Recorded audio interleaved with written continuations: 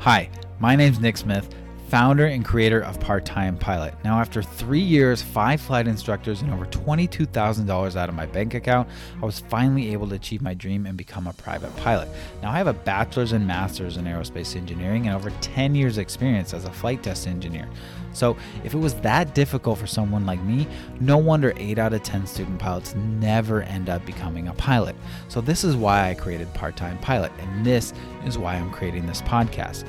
This podcast will be your audio ground school and just another way Part-Time Pilot is making flight training easier and more consumable for you. So with over 300 students and counting that have used our content to pass the FAA private pilot exams, I hope that you can use this podcast to become the next student to do so. So thank you, and I hope you enjoy listening to the Part-Time Pilot Audio Ground School podcast.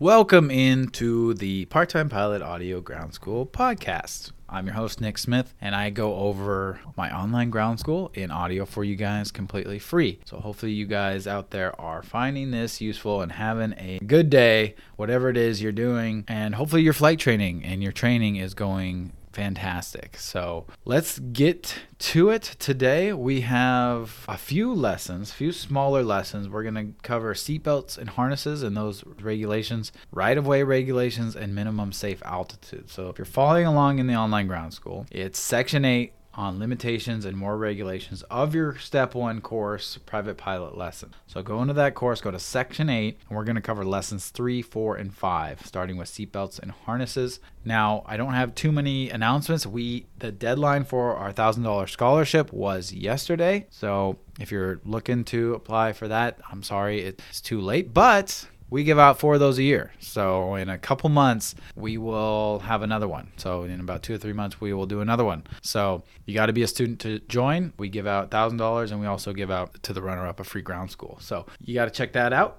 Don't worry if you didn't apply. It's not too late because, again, we do 4 of those a year. So go check that out. And then if you're wondering, hey, did I win? If you haven't been contacted yet, there's a good chance you didn't. But what you want to do is you want your email, you want to check any social medias that you maybe put in your application, and then you can check our social medias and any emails from us and see if we have announced it yet. Now, I'm recording this early, so I don't know if I will have announced it by the morning of May 15th, which is when this is being released. I might announce it later on today. So it depends on when you're listening to this and whether or not the announcement has been made. So go check out those channels to see, if that announcement has been made. Okay, without further ado, let's get to the lessons. Lesson 3, seatbelts and harnesses. All right, the use of restraint systems for crew members and passengers comes with rules as well. This is the reason on every commercial flight you are told to put on your seatbelts, and you're also told on how to put on your seatbelts. During takeoff and landing, as well as en route, each required crew member must be at the crew member duty station with a safety belt fastened. The only exceptions to this is when assistance from the station is necessary for operation of the aircraft or physiological need, which I guess flight attendants delivering food would fall under physiological needs. Furthermore, crew members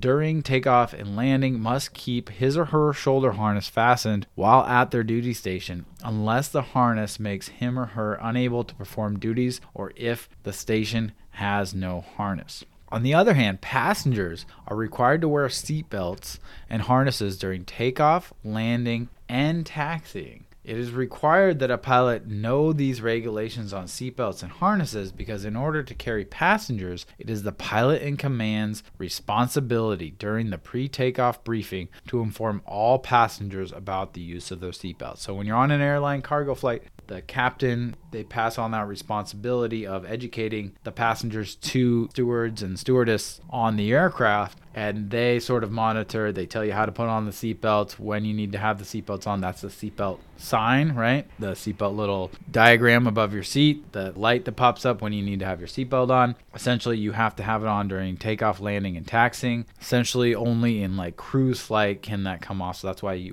when you climb up and then that seatbelt sign comes off, can you then like go to the bathroom and stuff like that. So there was a few different things we got to remember, right? We have these ones for passengers that we as a pilot in command have to remember, because if we take any passengers, we are That's our responsibility. And then also we are covered under pilot crew member. So we also have to remember those as well. So what I did in the online ground school is I made just a little table, right? It's got, in the first column, it's got 2 rows. It's got crew members and passengers. And then in the columns to the right, it's got the different phases of flight. It's got takeoff, landing, en route, and taxi. So under takeoff and crew member, the crew member has to have seatbelt and harness at duty station. Takeoff for passengers has to have seatbelt. Landing for crew members has to have seatbelt and harness at duty station. Landing for passengers is seatbelt.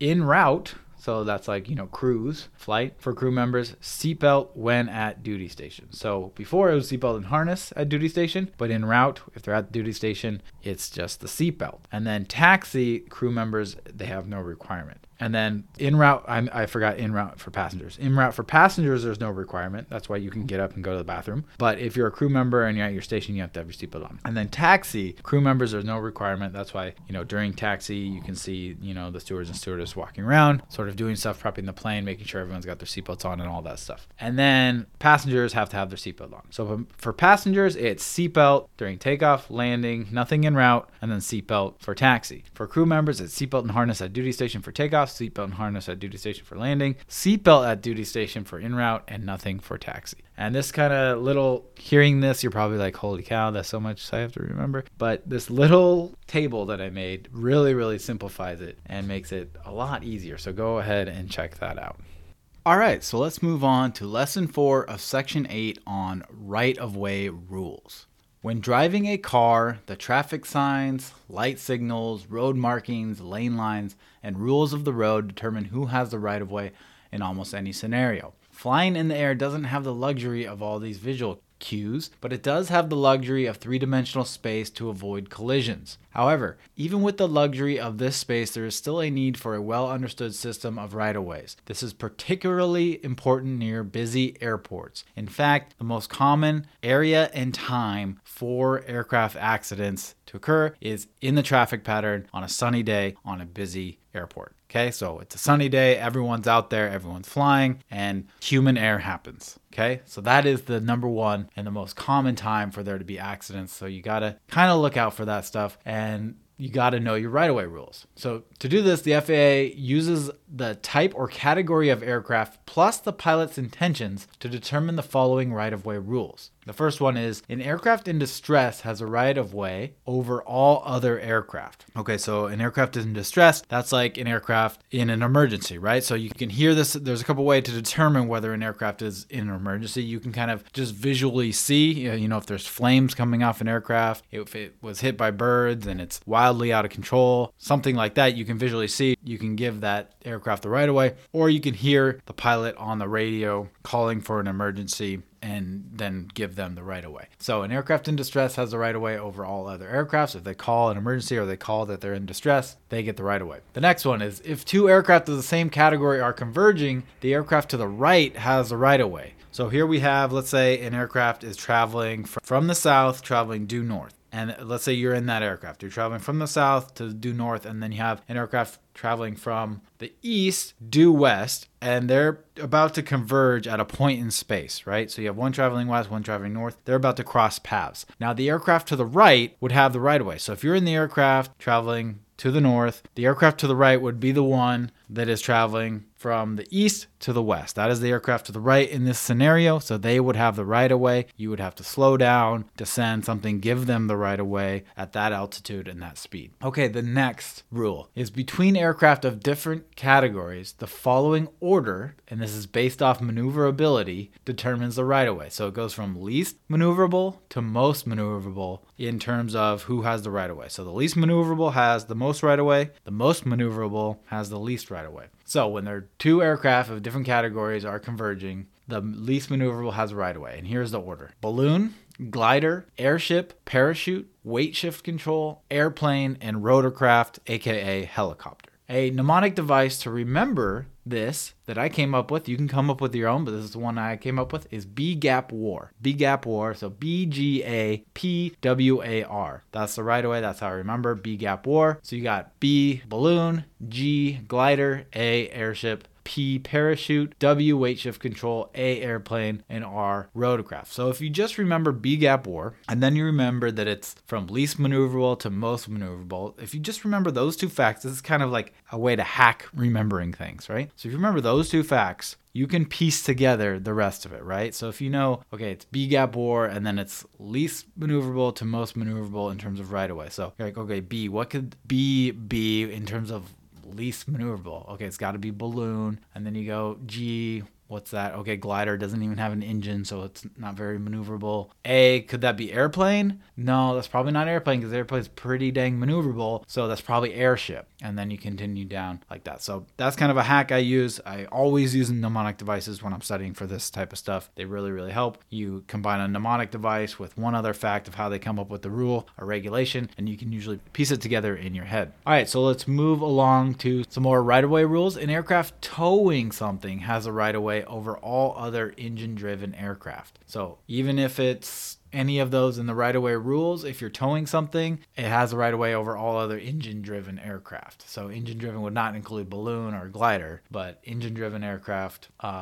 towing has a right-of-way over all of those. When pilots are converging head-on with another aircraft, they're instructed both to turn towards the right. So we're back in our scenario, you're traveling from the south straight due north, and then you have an aircraft traveling from the north straight due south. Again, you're about to converge head on. You guys would both turn right, and that means you would turn to the east. You're traveling to the north, a right turn turns you to the east, and they're traveling to the south, a right turn would turn them to the west. So that if you both turn right, both on the same page, you would go opposite directions. There are systems in more complex aircraft and commercial aircraft like TCAS, which actually, if the pilot does not do this, they will actually turn the aircraft to the right for the pilot in more advanced aircrafts. And they also have a bunch of warning systems and stuff like that for the pilot to do that, but then they even have it baked in where it'll do that where they both turn to the right, because if both aircraft can communicate with their TCAS systems and things like that, and they both turn to the right, then we're safe. So turn to the right when you're converting head on. The next one, if an aircraft is overtaking another aircraft, the aircraft being overtaken has the right of way, and the aircraft overtaking should pass on the right. So overtaking is like passing. So let's say you're behind a slow car, right? You're usually going to pass to the left. Think opposite with airplanes. If you're behind a slow plane and you're overtaking it, you want to overtake it to the right, and the aircraft being overtaken has the right of way. So you want to go around them, give them that airway, give them that altitude. You go around them, maneuver around them because you are faster than them.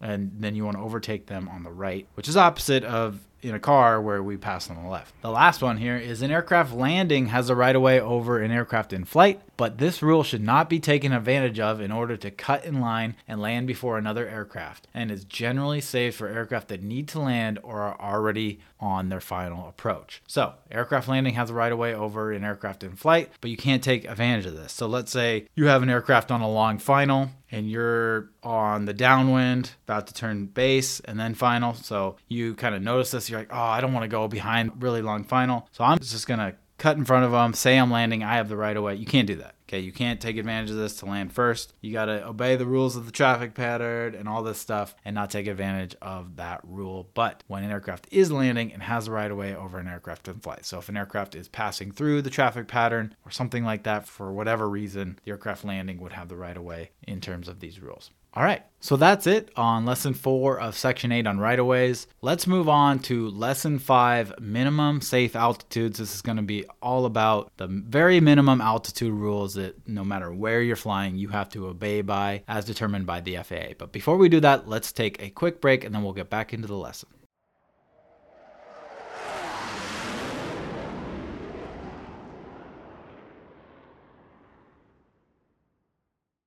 Hi, this is Bree from Part-Time Pilot. There is no better way to wake up in the morning of a flight than with clear skies and a cup of hot, delicious coffee. And there is no better coffee than coffee straight from Nicaragua. And there is no better coffee for pilots than twin engine coffee. That's why I bought a custom pod for my Keurig and Nespresso machines and a coffee grinder just so that I could grind my own fresh Nicaraguan coffee beans from Twin Engine Coffee. It's so much better than those stupid K-Cups or K-Pods or whatever you call them. But right now you're probably like, why are you telling us about coffee? Well, it's because not only is it aviation-themed coffee straight from Nicaragua, but it's also coming from a great cause. Rather than taking all of the coffee beans out of Nicaragua to package and sell elsewhere, Twin Engine Coffee is headquartered in Nicaragua, where they have created jobs for local community and have a mission to help reduce local poverty.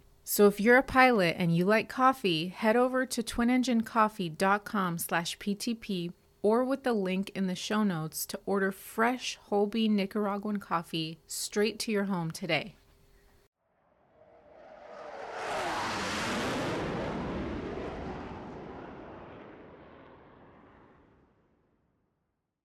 Okay, welcome back. Let's get back into it with Lesson 5 of Section 8 on minimum safe altitudes. One thing that doesn't quite relate to rules while driving a car is the concept of minimum safe altitudes. How close can you whiz by a farmhouse in the country? How close can you get to skyscrapers, people in a field? Now, I'm not condoning this type of activity, but you might be at an airport that is close to some tall buildings, and on your takeout climate you might get kind of close to these buildings, and you might wonder, how close can I actually legally get to these buildings? Now obviously you want to stay as far away from anything that might cause damage to buildings or people or anything like that as you possibly can, and you want to be safe flyers. But there are some minimum rules that the FAA has laid out that you as a pilot have to abide by and know. And the answer depends on whether the area is considered congested or densely populated, other than congested, or anywhere. And let's describe what those different sort of terms mean when we say anywhere, other than congested, densely populated, or congested.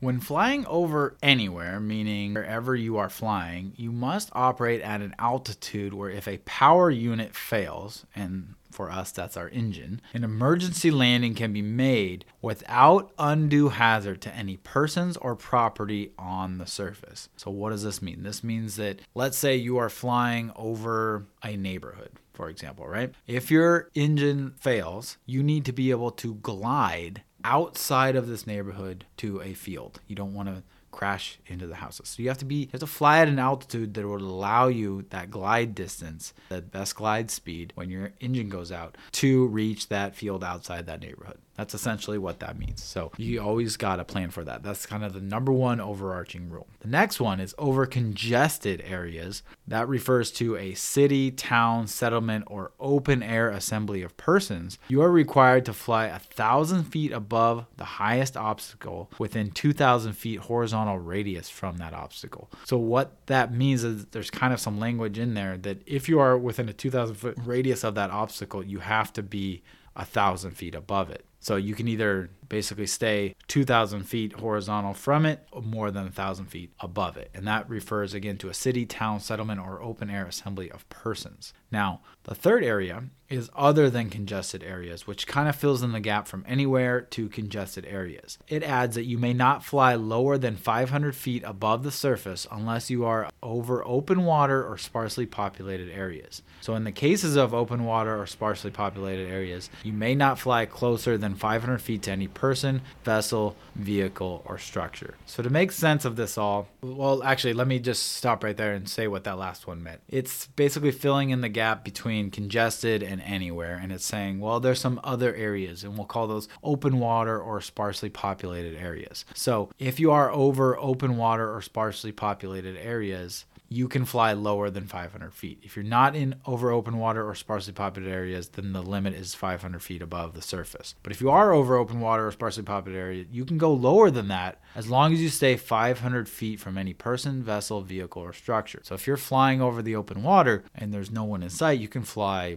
as close to the water as you want legally. Now, I wouldn't recommend it, but you can. Now, if you were to come across a boat with some people on it, right, that would be a person, a vessel, vehicle, or structure, right? You have to be 500 feet away from that. So you'd have to, if you wanted to fly over it or by it, you have to fly by it by 500 feet or over it by 500 feet or both. And the same goes for if you're in a sparsely populated area, you're flying along some cornfields, right? And you're at 200 feet, and then you see some guy on a tractor. To fly over or around that guy, you got to be 500 feet away from that vehicle and person, right? Okay, so to make sense of all of this, a student pilot should remember that at all times they must be at an altitude where they can perform an emergency landing without undue hazard to any persons or property, and they must be 500 feet in any direction from a person, vessel, vehicle, or structure. Unless they are over a city, town, settlement, or open air assembly of persons, then they must fly 1,000 feet above when within 2,000 feet horizontal radius from any persons or property. Now,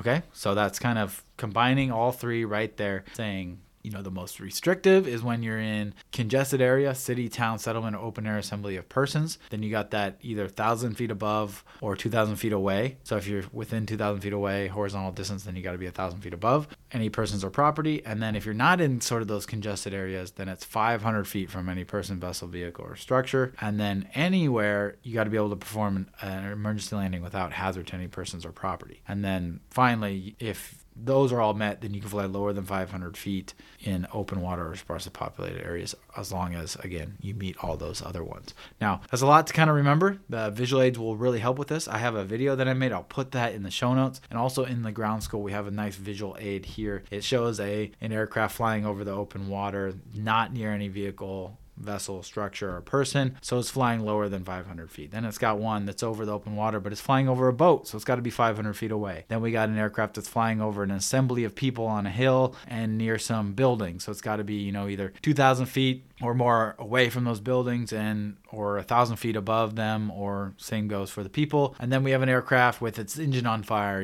so it's got to come in and land between all this stuff, right? Between this house, between these buildings, between these people. Got to find somewhere safely to land. So it's got to be at an altitude such that it can do that. And then it's got, a sparsely populated area where if you're not near a vehicle, vessel, or structure, like a car or a little house, for example, or a hut or something, then you can fly less than 500 feet. But if you are, then again, just like the open water, you got to fly over 500 feet. So that's all kind of depicted in this one image. It's nice. And then the video is going to help you guys out with that as well. All right, so that has been episode number 42, I believe, of the Audio Ground School podcast. Thank you guys for listening. If you guys have listened to all episodes, you're just rocking it, and I really appreciate the support. One last thing I'll say, if you haven't subscribed on whatever app you're listening to, it really helps us out get found by the app. When people search in the app, it really helps us get found when we have more subscribers. I saw something crazy in our stats that like 70% of the people that listen are not actually subscribed. So I know that I love subscribing to the podcast I listen to regularly because it automatically downloads them on my phone. So if I go on like a flight or something where I don't have internet service enough to download the episodes, I'll have at least a couple episodes already on my phone that I can just listen to. So it prepares you in case you forget to download or something like that. But also you can turn that feature off if you don't want them to download as well, at least on my phone. And then finally, it notifies you of new episodes. Sometimes we'll do some bonus episodes, stuff like that, like when we announce scholarships. If you're subscribed, you'll get notified of that. All right, so in the next episode, we're going to continue on limitations and more regulations, Section 8. We're going to talk about ATC clearance and compliance, temporary flight restrictions, and then we might get into fuel requirements or special VFR. So I will talk to you guys next week. Take it easy.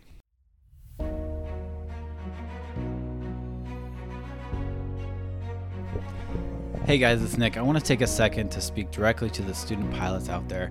You might be a student pilot that is, wondering what to do next, how to get started, or maybe you're looking for the right ground training or flight training, or maybe you've already started ground training or flight training and you're stuck, you're in a rut, and you're looking for a change, something to help get you out of that hurdle. From my own experience in flight training, after 3 years, 5 instructors, and $22,000 and wanting to quit multiple times. And then now, after seeing hundreds and hundreds of student pilots through Part-Time Pilot, I've realized that the number one thing that makes student pilots fail is that they do not have a good fundamental understanding of the ground training when they get to the more advanced flight lessons. Now, who here has seen Top Gun Maverick? Do you remember in the movie when he says, "Don't think, just do"? Now, when I heard this, I was like, oh my goodness, this is brilliant, because this is exactly what you have to be as a pilot. Now, of course, it's not that we're not thinking, but it's that we understand things like weather, aerodynamics, what our instruments are telling us, what ATC is telling us. We have such a good core fundamental understanding of these things that we don't have to think about them. And when we don't have to think about them, we can instinctively feel and fly the aircraft, look out for dangers, and avoid emergency situations. If we do have to think about these things, it's going to put us behind mentally, and we're going to be behind the aircraft. And when you're behind the aircraft mentally, bad things happen. And this happens when you don't have a good understanding of the ground school content. So now the first 10 to 15 hours of your flight training can go smooth, even if you don't have a good understanding of ground training, right? You can go up for a discovery flight, have a blast. You can go up, learn how to take off, learn how to land. You may be even able to solo for the first time, fly a plane for the first time. Everything's great and dandy. But once you get into, bad weather flying, or flying at heavily trafficked airports, or speaking with ATC for Bravo clearance, or cross-country flight planning and flying solo on a cross-country flight, things get a little more advanced. And when this happens and you don't have a good understanding of the ground school concepts, you're going to hit a wall. You're going to start to get behind the aircraft. And when this happens, if you have a good flight instructor, they're going to stop you and they're going to say, okay, we need to do one-on-one ground lessons. And now you're going to be paying your flight instructor to not even fly with you, but instead $50, $60, $70 an hour to just teach you the ground school content that you should already know. And the worst part is you're not flying with them. So the flight training that you gained, the currency, the proficiency that you gained is going to be lost, and you're going to have to redo those lessons. What happens to most student pilots is they continuously hit these mental blocks where they get behind the aircraft, they start making mistakes, and then they catch up with the ground knowledge only to have that happen again. And they start to get in this vicious cycle of having to redo trainings and repay for trainings until it gets to the point where them or their family, they finally say, you know what, this has to stop. We can no longer afford the training costs without any progress, and they end up quitting. Now, so how do we avoid that? Well, here comes part-time pilot. Again, I said I went through my own experience of this, and I realized that most flight training and ground training is not tailored to the modern day student pilot. And when I say modern day student pilot, I should say modern day part-time student pilot, because let's face it, there's a very small percentage of us that can go and dedicate 24/7, 365 to our flight training, or not even miss a beat and be able to pay for flight training without working. So most of us have a full-time job or maybe a part-time job. We have kids, we have family, we have school, we have all these other responsibilities on top of flight training. And most of these flight trainings and ground trainings are not tailored towards you. And so how is it the part-time pilot tailors to the modern day student pilot?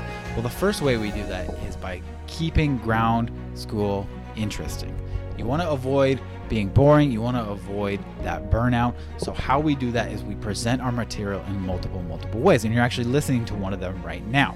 You can consume our content via this podcast and an audio recording. You can do this while you're running, while you're driving in traffic. Again, tailoring to that busy part-time student pilot. Or you can read through our written lessons. I like to read, so for those of you that like to read, you can read through the lessons. You can see the step-by-step examples and the procedures that we have. Or you can look through our study guide and see our diagrams and mnemonic devices, have that those visual cues and aids that help further your understanding. Or you can watch our videos. Or you can take our quizzes and practice tests to reinforce what you just learned. And then finally, you can join us live weekly for our live Q&A and our live lessons, so you can see in real time these things taught out and these examples done in real time. And then finally, you can utilize our group community to form study groups, get questions answered 24/7.